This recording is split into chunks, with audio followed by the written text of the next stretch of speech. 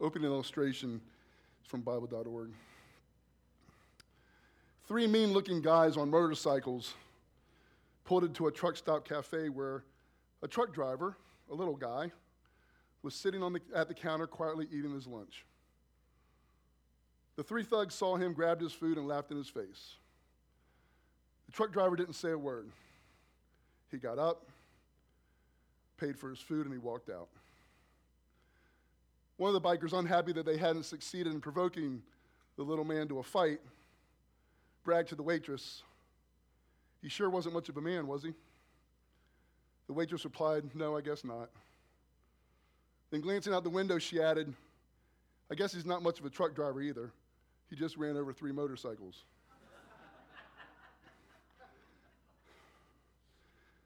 The familiar saying, "Don't get mad, just get even," sums up the world's philosophy of how to deal with someone who wrongs us. But in contrast to the world's way, God prescribes a radical approach when we are wronged. Ephesians 4:32 says, we are to be kind and tender-hearted, forgiving one another, just as God in Christ has forgiven you. It's easy to say that, but it's a lot harder to do. And the difficulty increases in proportion to how badly we've been hurt. When we've been badly hurt, we don't feel like forgiving that person, even if they repent, at least not until they've suffered a while. We want them to know what it feels like and to pay for what they've done to us. And maybe there's some of us here today struggling with those feelings this morning. Maybe it's something that happened to us recently, or maybe it's been a while. If we're bitter and unforgiving, we're not obeying the 2 greatest commandments, which are to love God and love others. Bitterness not only displeases God, it spreads to others, defiling many, as we see in Hebrews 12:15. So if we want to please God, we must ask ourselves this question: how can we root out bitterness and truly forgive those who have wronged us? So we've been studying the life of Joseph, and he had to find a way to avoid bitterness and learn to forgive. He had been repeatedly hurt. His own brothers had planned to kill him, but instead sold him into slavery at the last minute. As Potiphar's slave, he was faithful and upright, but was falsely accused of attempted rape by Potiphar's wife. He spent years in prison and was forgotten by a man he had helped, who could have pled his case to Pharaoh. Yet in spite of all this, Joseph never grew bitter towards God or towards others. In fact, he was able to forgive his brothers for what they had done to him, forgiving them even before they apologized to him. And then when he revealed himself to them, he was able to embrace them and kiss them and weep over them. And then he brought his entire family to Egypt, setting them up in their own land and providing for them in every way. Joseph's actions towards his brothers proved that he had forgiven them. Joseph, because of the way he lived, his actions and his words, has been called a type of Christ. Typology is a form of symbolism that is prophetic. In the Old Testament, there are people and objects that prefigure, foreshadow, or whisper of something that is yet to happen, or of someone, most often Jesus, who is yet to come. Joseph is clearly seen as a type of Christ throughout his life, presenting a remarkable whispering of Jesus Christ. The typology between Joseph and Jesus highlights God's sovereignty and providence in ordaining events and individuals in redemptive history, and it serves to deepen the understanding of God's unfolding plan for us and in the world. In Genesis 45, Joseph acknowledges God's sovereign hand in his suffering, in his betrayal, and in his eventual exaltation. This strikingly parallels the narrative of Jesus, who, as recorded in Acts chapters 2 and 4, was betrayed and crucified according to God's predetermined plan. In both cases, God's providence ordained the evil intentions of men to bring about the deliverance of his people. So far in Genesis, we've seen numerous typological connections between Joseph and Jesus. First, we saw betrayal and hatred. Joseph was betrayed and hated by his brothers, foreshadowing Jesus' betrayal by his own people. Second, temptation and sinlessness. Joseph resisted temptation and remained sinless with Potiphar's wife, reflecting Jesus' sinless nature. Third, false accusation and condemnation. Joseph was falsely accused and condemned, mirroring Jesus' unjust trial and crucifixion. And lastly, exaltation and salvation. Joseph was raised to a position of authority besides Pharaoh, becoming the Savior of many, prefiguring Jesus' resurrection and ascension as the ultimate Savior. So this morning we're going to continue to see more typological connections between Joseph and Jesus as we study Genesis 50, verses 15 to 21. Just as Joseph was the whisperer of Jesus by his life, as Christ followers, we are also to be whispering Jesus by our lives, our actions, and our words. In order to do this in our everyday lives, we must become more like Jesus. As that process of spiritual growth or sanctification happens, we will live as Joseph lived, as a whisperer of Jesus. So our big idea this morning that God wants us to understand is that we must become more like Jesus. And again, this is our theme for the year as we strive to become more like Jesus in our devotion to prayer, to Scripture, to serving others, to generosity, to fellowship, to evangelism, and to worship. Those are all talked about in this year's Spiritual Life Journal, which can be found on the information station wall in the foyer. Before we start our study of how Joseph was the whisperer of Jesus and how he is our example of becoming more like Jesus, let's bow our heads in a word of prayer. Heavenly Father, as we open your word this morning, I pray that you pour out your Holy Spirit on us. Give us wisdom and insight into what you want us to learn and obey. Open our hearts and minds to what you want us to share with those that we come in contact with this week. I pray all this in Jesus' name. Amen. So there's 2 points this morning. The first is appeal, and that's found in Genesis 50, verses 15 to 17. You can follow along as I read those words. This is what God's word says. When Joseph's brothers saw that their father was dead, they said, "What if Joseph holds a grudge against us and pays us back for all the wrongs we did to him?" So they sent word to Joseph saying, "Your father left these instructions before he died. This is what you are to say to Joseph. I ask you to forgive your brothers the sins and the wrongs they committed in treating you so badly. Now please forgive the sins of your servants of the God of your father." When their message came to him, Joseph wept. So a couple weeks ago, we studied the death of the patriarch Jacob. He had his sons promised to take and bury his body in Canaan. And the last we saw the brothers, they had carried out that promise. We don't know how long they were thinking about what was going to happen to them after their father died, but we now know they did not believe Joseph when he said in Genesis 45, "And now do not be distressed and do not be angry with yourselves for selling me here, because it was to save lives that God sent me ahead of you. But God sent me ahead of you to preserve for you a remnant on earth and to save your lives by a great deliverance." They did not believe that Joseph could forgive them for what they had done to him, so they are now afraid. And they're wondering if Joseph has been holding a grudge all these years. Was he going to get payback now that their father was dead and buried? When they use the phrase "pay us back," it shows that they were dreading what Joseph might do to them. But they also realized that they deserved whatever payback they were to get. It seems their father Jacob had told the brothers to tell Joseph that he wanted him to forgive his brothers for their iniquity, their transgression, and their sin against him. They sent word to Joseph asking him to forgive them based on this message from their father. They used the word "your father," or the phrase "your father" as opposed to "our father," because they wanted Joseph to think about his obligation to forgive them based on what Jacob would want him to do. They were trying to play on his emotions to get his forgiveness. At face value, it sounds like the brothers are trying to pull a fast one on Joseph in order to convince him to not take revenge on them for what they've done to him.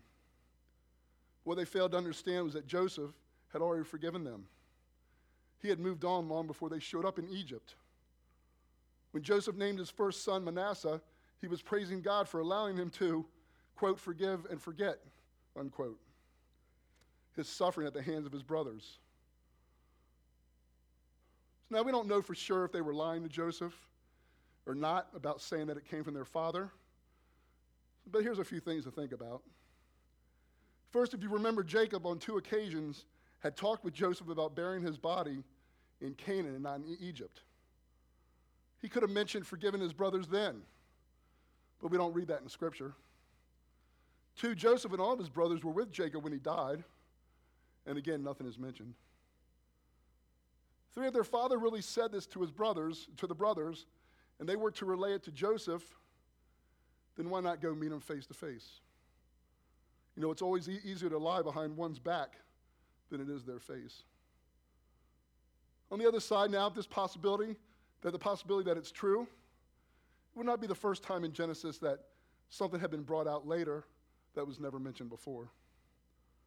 So I will leave it up to you to decide.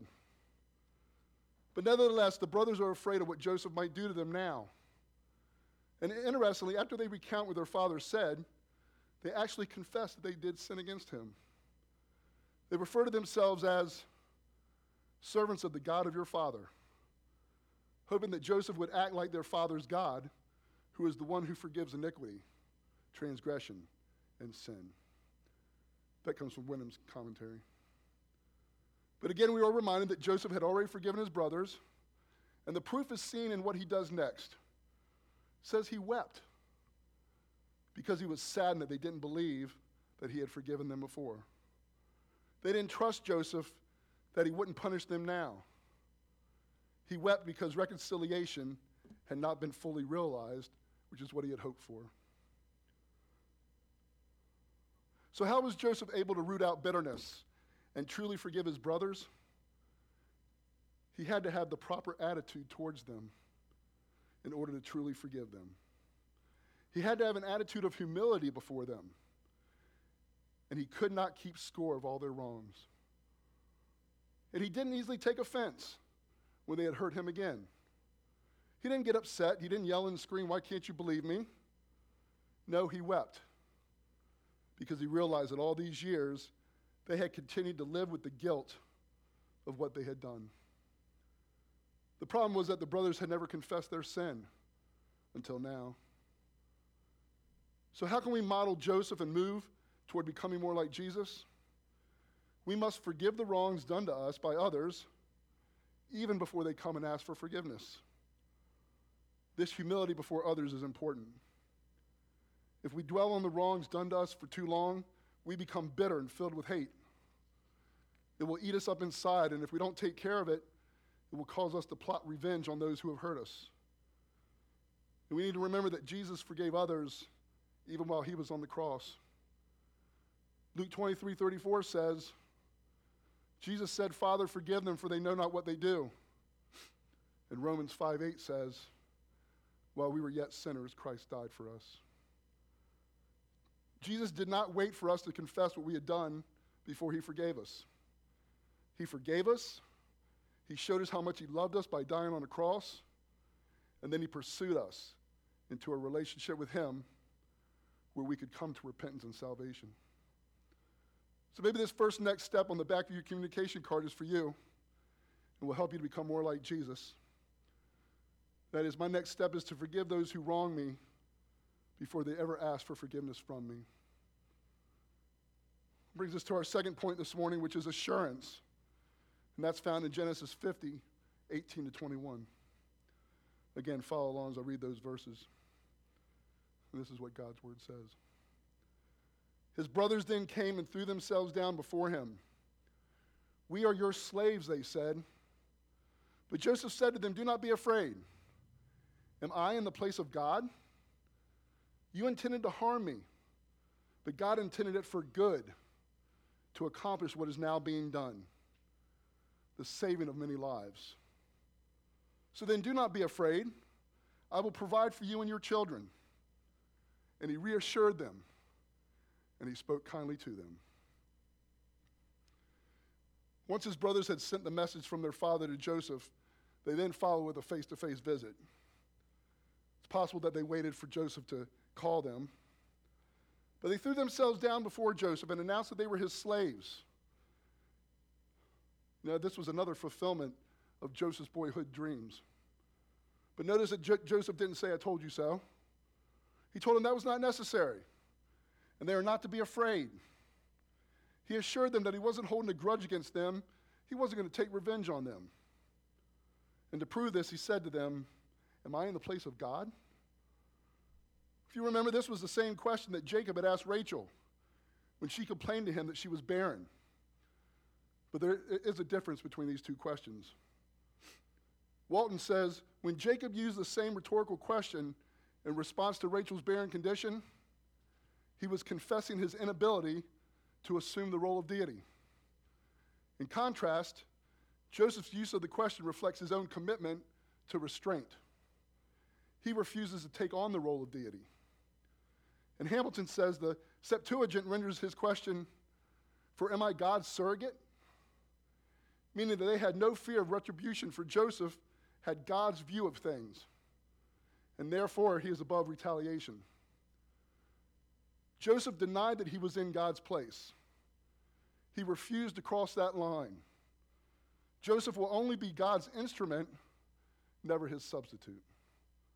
And that's important for us to remember as well. Joseph knew that to forgive others, we must realize our proper place before God. We must allow God to be the judge and not ourselves. We must humble ourselves before the sovereignty of God and believe that God is good in all of his ways. We see that in verse 20. But look, Joseph didn't sugarcoat what his brothers had done to him. They intended to harm him, and he told them so. That was not to make them feel bad. He was just telling the truth. He wasn't going to sweep it under the rug, but he wasn't going to rub their noses in it either. Joseph saw the sovereignty of God in what had happened to him, and he embraced it. He also called it good because God had used it to accomplish the saving of many lives. Joseph not only forgave his brothers before they had even asked for forgiveness, he had also humbled himself before an almighty God. And as we follow this example of Joseph, we will become more like Jesus. That brings us to our second next step on the back of your communication card this morning, which is to allow God to be the judge, humble myself before his sovereignty, and believe that God is good in all of his ways. So he told them to not be afraid, and he promised to provide for them and their children. And he assured them that he had forgiven them, speaking kindly to them. He literally spoke to their heart, reassuring them by his words and his deeds. Speaking to their heart is mostly used in the Bible in cases where there are feelings of guilt and there is a need for forgiveness and or repentance. There was no malice in his tone at all, and he was still going to provide and care for them as he had since they had first come to Egypt looking for food. Joseph, again in this section, exhibits many attributes that we need to emulate in order to become more like Jesus. He didn't remind his brothers about the fulfillment of his dreams, even though it happened numerous times. He spoke the truth in love. He didn't give them a free pass for what they had done, but he knew it wasn't his place to judge. He had provided for his family and would continue to do so. He was following God's sovereign plan for his life. And when we take our proper place before God, it is easy to express the proper attitude towards others. And we can forgive the way that Joseph forgave his brothers and the way that Jesus forgave us for our sins that nailed him to the cross. My conclusion is adapted from a John Stott article called Becoming More Like Christ. What is God's purpose for his people? God wants his people to become more like Jesus. We see the biblical basis for becoming more like Jesus in 3 scriptures. The first is Romans 8:29, which says that God has predestined his people to be conformed to the image of his Son, Becoming like Jesus is the eternal, predestinating purpose of God for his people. The second is 2 Corinthians 3:18. And we all, with unveiled face, beholding the glory of the Lord, are being changed into his likeness, from one degree of glory to another, for this comes from the Lord who is the Spirit. It is by the indwelling Spirit himself that we are being changed into becoming more like Jesus. The third is 1 John 3:2. Beloved, we are God's children now, and it does not yet appear what we shall be, but we know that when he appears, we will be like him, for we shall see him as he is. We don't know for certain what it will be like in heaven, but we do know we'll be like Christ. We will be with Christ, like Christ, forever. These three biblical perspectives are the past, the present, and the future for becoming more like Jesus. And to become more like Jesus is the purpose of God for the people of God. But in what ways are we to become more like Jesus? First, we're to be like Jesus in his incarnation. 1 John 2:6 says, he who says he abides in Christ ought to walk in the same way as he walked. In other words, if we claim to be a Christian, we must be Christ-like. We are to be like Christ in his incarnation, meaning that we're to be like Christ in the humility of Philippians 2:5-8, which says this: have this mind among yourselves which was in Christ, who though he was in the form of God, did not count equality with God something to be grasped for his own selfish enjoyment. But he emptied himself, taking the form of a servant, being born in the likeness of men. And being found in human form, he humbled himself, and he became obedient unto death, even death on a cross. We are all called to follow the great example of his humility in coming down from heaven to earth. Second, we're supposed to be like Christ, be more like Jesus in his service. In John 13, it says he took off his outer garments. He tied a towel around him. He poured water into a basin, and he washed his disciples' feet. When he had finished, he resumed his place, and he said, if then I, your Lord and teacher, have washed your feet, you also ought to wash one another's feet. For I have given you an example that you should do as I have done to you. To be like Jesus in his service means that just as Jesus performed what in his culture was the work of a slave, so we in our culture must regard no task too menial or degrading to undertake for one another. Third, we're to be like Jesus in his love. Ephesians 5:2 says, walk in love as Christ loved us and gave himself up as a fragrant offering and sacrifice to God. We are to walk in love, meaning that all of our behavior should be characterized by love. But we are also to be like Jesus in his death, to love with a self-giving Calvary love. Fourth, we are to be like Jesus in his patient endurance, which is talking about his suffering. In 1 Peter 2, Peter urges Christian slaves, if punished unjustly, to bear it and not repay evil for evil. We have been called to this because Christ suffered, leaving us an example so that we may follow his steps. This is a call to us to be more like Jesus in suffering unjustly as he did. Fifth, we're to be more like Jesus in his mission. In John 20:21, Jesus prayed, as you, Father, have sent me into the world, so I send them into the world. He's talking about his disciples, but he's also talking about us. The disciples' mission in the world was to resemble Jesus' mission. As Jesus was sent into the world by his Father, we are sent into the world by Jesus. And as we put all these into practice, we will become more like Jesus, and we will be whispering him into the world. There are three practical consequences of becoming more like Jesus. First, there will be suffering. Suffering is part of God's process of making us more like his Son.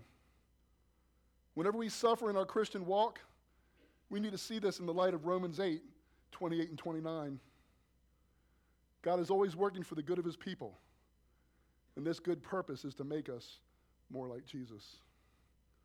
Second is the challenge of evangelism.